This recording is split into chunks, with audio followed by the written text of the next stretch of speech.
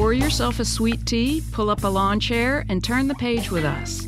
You're listening to Right On Mississippi, a podcast taking you inside the minds of America's most treasured wordsmiths.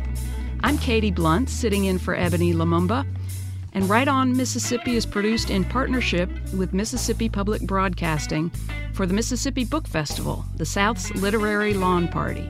Today, I'm very excited that our guest is Lisa Howarth. Lisa was born and raised in Washington, D.C., where her new novel, Summerlings, is set in 1959. She is the author of the 2014 novel Flying Shoes, and she has written for the Oxford American and Garden and Gun.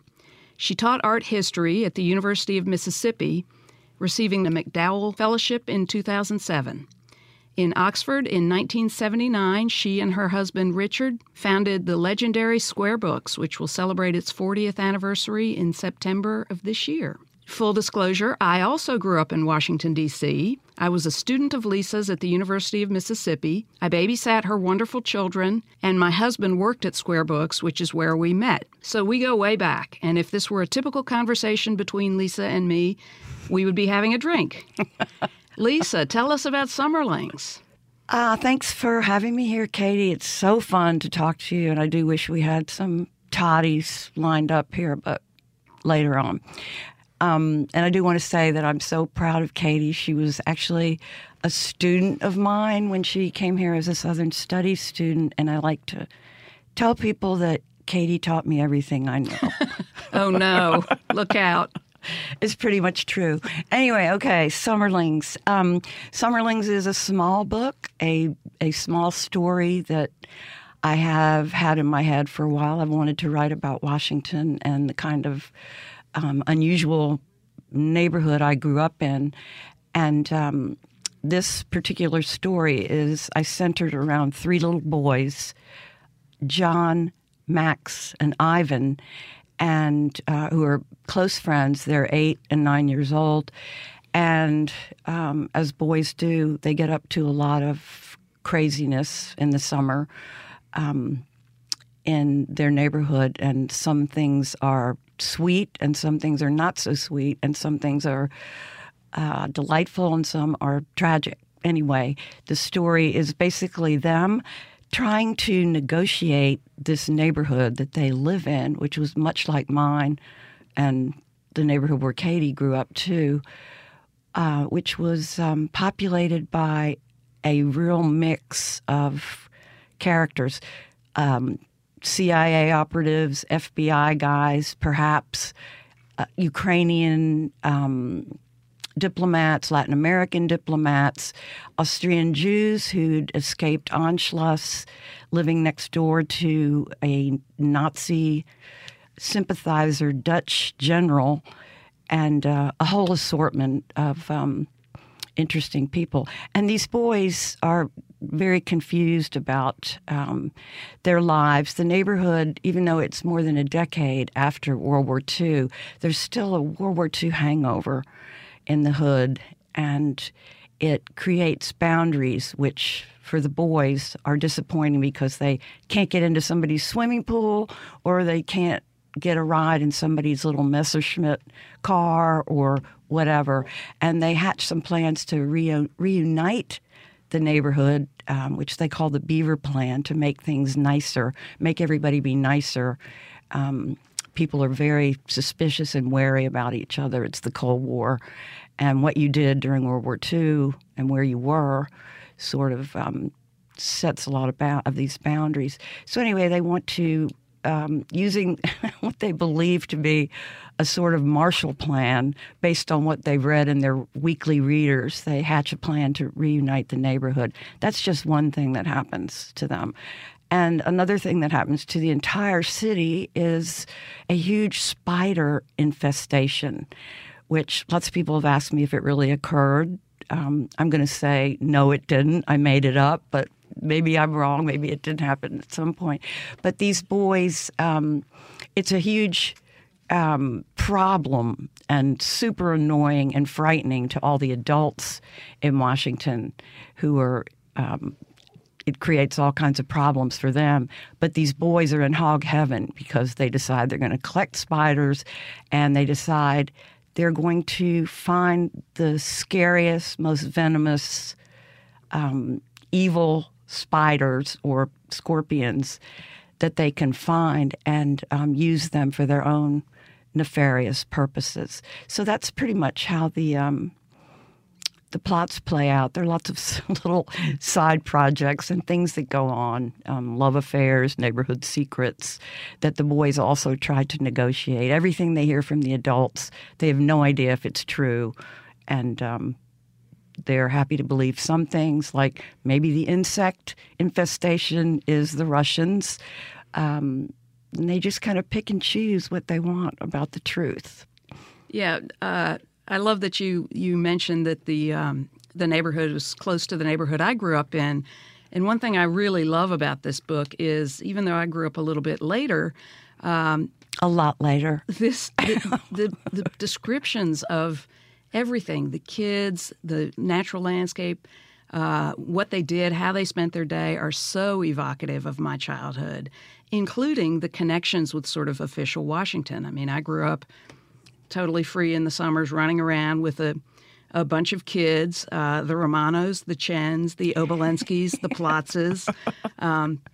And it was in some ways a very typical childhood. Could have been in Mississippi, but in ways that you explore in this book, very unique to that place and time.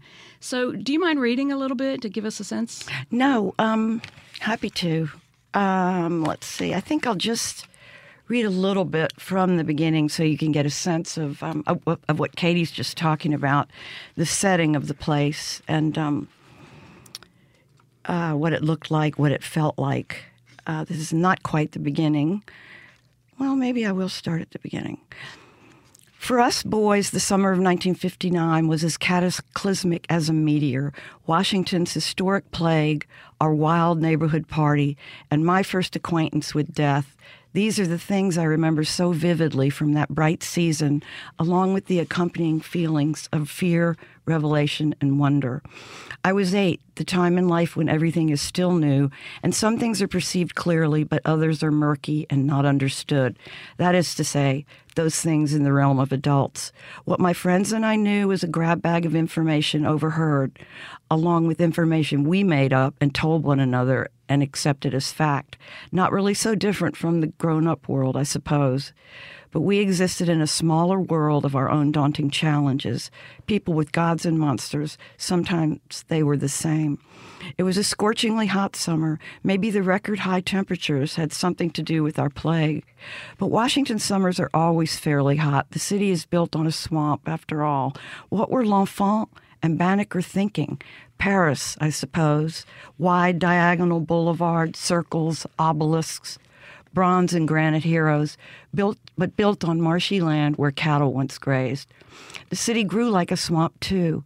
Our neighborhood, just over the district line near Chevy Chase Circle on Connecticut Avenue, was lushly green in summer, even deep into August. Connors Lane, originally just a farm road, was jungly and mossy. Virginia creeper and ivy grew on houses. Grass grew from cracks in the sidewalk and street. Few people had perfectly tended yards or exotic nursery specimens. What grew was what was used to growing: boxwoods, dogwoods, oaks, holly and yew, maples and mulberries, and of course, the iconic cherry trees, although they weren't indigenous and had been given to the city of Washington by the Japanese government in 1912. My mother told us that when the Japanese bombed Pearl Harbor, an angry mob set the cherry trees at the Japanese embassy on fire. But cherries thrived all over the city, their delicate pink blossoms so very lovely in spring, giving our stolid, stony city a lighter feel, like a frill of petticoat peeking from under a nun's habit. In our old neighborhood, steps and walks crumbled and mold grew on walls. We didn't worry about things like mold back then. We worried about polio and radioactivity. The big oaks created a dense canopy on our lane, a tunnel where we boys foraged and lorded and ran amok like the little beasts that we were. The light under the canopy gave everything a dark, watery green cast in summer, a green not like any of the greens in my new box of 64 Crayolas. I love that you read that part because I think one of the best aspects of this book, and this was true of your earlier novel too, which was set in Oxford, but back to this one, it is so evocative of the natural landscape in D.C. And I'm here to tell you, Mississippi, you do not have a monopoly on hot, steamy, swampy places. That is D.C. And when I was growing up, we didn't have air conditioning, and not everybody did, and we felt it. So one of the best things about this book is that landscape and everything that grows in that landscape. And there's bugs. There's mold, as Lisa said, growing on the sidewalks. When John's sister comes back from camp, she describes the other girls as having smelled like mildew. One of the neighbor families is the wormy Chappaqua who gave them worms. They kill gnats by slamming their granddad's World Book Encyclopedia on them, and then the pages are stuck together with gnat bodies. John has ringworm, and when his dad's mad at him and swats him across the head, John wishes that he had given his dad the ringworm. So the spider infestation just comes in the context of this, steamy, moist, buggy place. Talk a little bit about the spider infestation. And I had assumed that you not only made up the infestation, but made up the vinegaroon. And then, because that's classic Lisa Howarth nonsense. But then I looked it up, and it's real. Well, vinegaroons are real, but they weren't as nasty as I needed them to be. So I had to make up the pirate vinegaroon. I looked long and hard for a pirate vinegaroon, and not so. And the pirate vinegaroon is able to do things that vinegaroons are of the whip scorpion family, and they are able to do. They can sting with their stingers like a regular scorpion, but they also have fangs like other spiders, other arachnids, and secrete a serious venom that can maybe kill you. The boys, which is the main thing that attracts. That's what attracts them, right? These boys to that, although it's an interesting roundabout story about how they get close to one, and I'm not going to spoil that by telling you what that is. Yeah, you got to read it. You got to read it for that story and many, many others. But the story of the boys and the vinegaroon is you've got to read it. Can't miss it. One thing that I know about you, have always known to be true about you, and really comes out in this book, is that you love kids, and you've spent a lot of time with them. You pay close attention to them. You pick up on the weird and funny ways their minds work and the connections they make when they're trying to figure the world out based on absolutely no knowledge.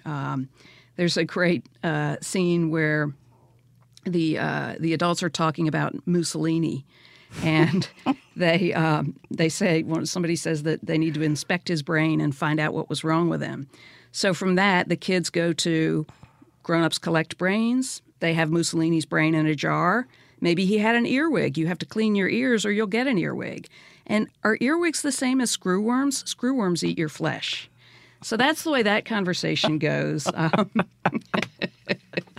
And that's sort of, I think, captures, what these kids are doing in this book, trying to figure out a larger world that they just don't understand. Yeah, and of course, there's nothing more fun than writing about kids or reading about kids.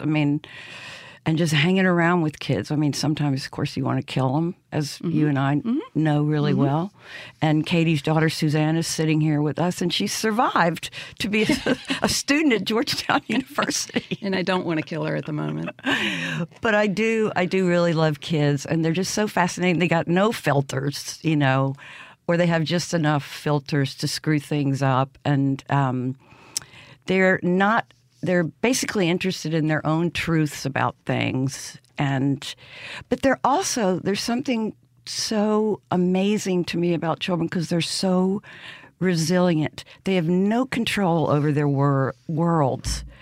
And in this case, a couple of these boys, John and Ivan in particular, have sort of tragically dysfunctional families, and there's nothing they can do about it. But learn to go with the flow and to deal with it. And I think that's remarkable about children. Of course, what's their recourse? They have no other choice.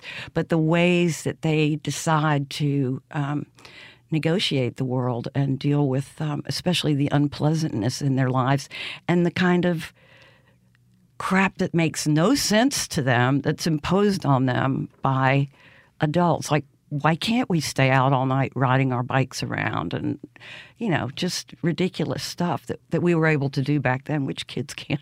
We could still sneak and do it, but I don't think kids get away with much these days.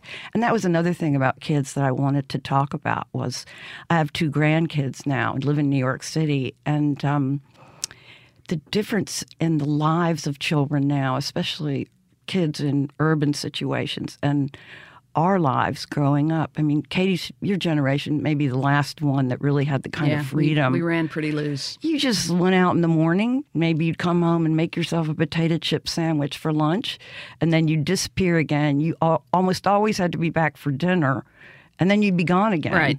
In the summer. Kick the can, capture the flag, just running around. And nobody paid any attention to what we were doing or where we were, really.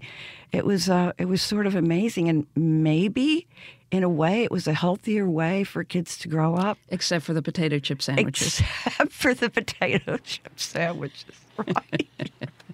Yeah, I don't know. It is. It's similar and different, and one of the ways it's different is there's one adult. There are a lot of loving adults who may be slightly oblivious, but they love these children, and the children's favorite is Elena, who is Ivan's aunt. Yes. Yeah.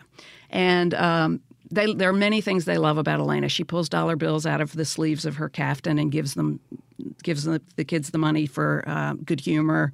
But she also often, even in the day, has a cocktail with her, and she gives the kids sips of her cocktails and puffs on her cigarettes. That's just something that no kid now could possibly imagine. But, this was the 1950s. Exactly. No, she's quite exotic and gorgeous, and she's a very nurturing, sweet person, one of the few adults in their lives who pays attention to them and truly is interested in their lives, unlike everybody else that's really responsible for them. So. Yeah, right. One thing that of course, there have been some great reviews of this book. And one worth reading is by Jacob Appel in the New York Journal of Books, and he picks up on what some of the others pick up on too. He says, "Heart, what this endearing and enchanting novel exudes." And it's true. This book has so much heart and so much love in it, and that's I think what makes it absolutely irresistible to a reader. It is joyful. Several of the reviewers talk about it as joyful. It is very true to the lives of these children. It is light and funny, but it is also moving and sad. And it's a wonderful read, and I just loved it and can't recommend it enough. But one thing I love about the Mississippi Book Festival podcast is that it's not just about books the authors have written, but it's about fun things that people don't necessarily generally hear about, which is, what do you like to read? Asking a bookseller that is kind of like asking which is your favorite of your children. It's really hard. And we, are constantly reading to try to keep up mostly with what comes out. So you don't always get to read what you want to read. Right. You have to read, you should read the books of the people who are coming, which is always fun. And, you try to stay ahead. So the books that usually I've been reading are, they're not out yet, a lot of them. The new ones are you thinking of? Or, yeah. I like reading. I love fiction, but fiction's a crapshoot in a lot of ways. You can get onto a fiction book that you have high expectations for, and it turns you off in one way or another. And I don't feel that way about, we've talked about this before, about nonfiction. If you read a nonfiction book, it may suck stylistically or in whatever way, but you're going to learn some stuff. Yeah, right. You know, you're going to come away with some kind of enlightenment. And right. So I really have gotten recently, so I really prefer biographies and me too. History. And that's what I've mostly been reading recently. Although there are some great novels. I could tell you some. Well, yeah, I agree. I mean, with nonfiction, I mean, I think a lot of why I read is I like to be immersed in a different world for a while and get out of my own head. And with nonfiction, you're going to get in that world, whether the person's a brilliant writer or just a decent writer. And that can be interesting. So what do you hate to read? What do you tell the people at the bookstore you will not read, no matter how many times they ask you? I probably would not read beach books, if you know what I'm saying. Okay, but I hope you don't consider Fleischman is in Trouble a beach book, because that book is awesome, and you should read it. There are plenty of beach books or books that are being lumped into that sand pile or whatever, sand castle. I really don't like light reading, which is ironic because some people will consider Summerlings to be light reading, but it's got some very dark moments. But both. I really prefer to get something emotional or intellectual out of whatever I'm taking the time to read, and which is not at all to say that I begrudge right. people having beach books. We make a hell of a lot of money off of beach books, for one thing. Yeah. But you know what I'm saying. I just, I'm kind of a little bit of a snob about books because I can be. I own a bookstore. Yeah, you know? Yeah. So. It's the only kind of snob you are. Thank you, I mean, that Katie. is literally true. I'm looking at the cut, by the way. Take your time. I'm looking at the questions that they put in front of you. Do you want to talk about what's next? Huh? What's next? Oh, if you want, whatever you want me to talk about. All right. Oh, yeah, sure. Let's talk about some more pop culture crap first, and then. Oh, good. Okay. All right. I know you and I both follow somewhat pop culture, music, and not just books, but magazines and movies and stupid things that are fun. So what are you watching, listening to, so forth these days? I know it occurred to me, and I was thinking about this interview, that you and I, another good reason for the two of us to be doing this is because we're both basically 8-year-old boys. I'll own that. I mean, we've always had a big fascination with pop culture, even if it's not something that we love particularly. We're fascinated with it existing and why it's out there and all of that. Now, what was the question? What are you like? What are you watching on TV? Any movies, music? Yeah. Oh man, we just gossip. Gossip. No, let's leave that one alone. Just saw Once Upon a Time in Hollywood the other night, which, of course, 1969. That's the year I graduated from high school, and also the same month, I happened to make the foolish mistake of moving to California just in time for Manson. And I love that film, though. I mean, at first it was like, wow, this is so screwy and wacky, and it's even over the top for Tarantino, but it started to really come together. And of course, I think he's really brilliant. And it's got this wonderful, cheesy soundtrack of every crappy L.A. pop song from Young Girls Are Going to the Canyon by the, it was just all the obvious stuff. And DiCaprio and what's his name? Fabulous. Yeah. Blanking on. Susanna, the new Tarantino movie. This has to be edited out, but although Brad Pitt. Jesus, it shouldn't be, because it's very true to a conversation that we would have. It is true. It's it's Saturday afternoon at the nursing home sometimes with me and Katie. But But no, the acting in it is really good, and it's really fun, and a very surprising kind of ending. I was kind of dreading it, but that's all I'm going to say about that. All right, let me jump in. Back to the Mansons. Do I remember correctly that Richard gave you the book Helter Skelter as a wedding present? He did. Our first, I think it's your paper anniversary? Yeah.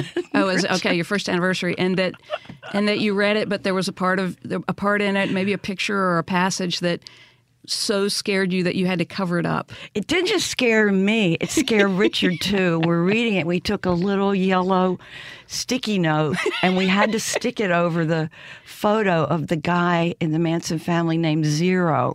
We thought he was dead, but I don't think that Vincent Bugliosi ever said if he was dead in the photo or not. But it was really scary, and I don't know. That's such a great book. And then, of course, the Ed Sanders, The Family. I mean, yeah.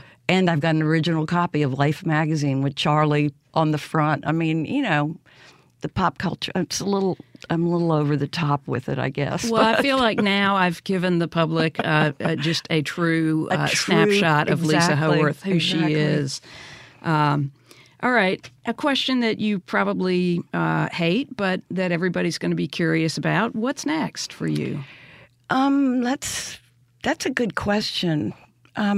As the late, great hill country bluesman R.L. Burnside said, I done got old.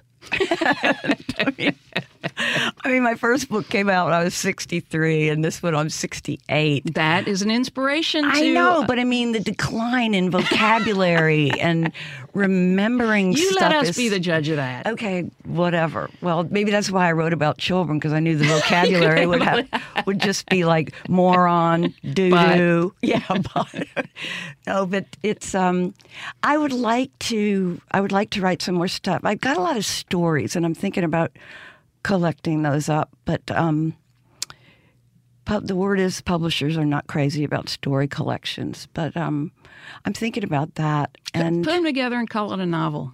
There you go. Yeah. Brilliant. Bingo. I've also thought about a 60s novel, but I swear to God, the 60s were so insane. Yeah. I'm not sure I could pull it off the way it needs to be pulled off. If anyone can, you can. Maybe, but there have been some books that I was very disappointed in, set in the 60s in the past few years by people who weren't there, and they kind of didn't quite get it. They're good for other reasons, but I would really like to do that. And actually, I think Bobby Ann Mason told me she was doing a 60s novel, which... she could do it. Never get tired of reading about the 60s. Yeah. Well. All right. Well, thank you so much for joining us today, Lisa. This was a fun conversation, at least for the two of us. Be sure to visit your local bookstore to purchase Lisa's books, including her first book, Flying Shoes. Saturday afternoon at the nursing home. Right On Mississippi is produced in partnership with Mississippi Public Broadcasting for the Mississippi Book Festival, the South's Literary Lawn Party. Thank you very much. Thanks.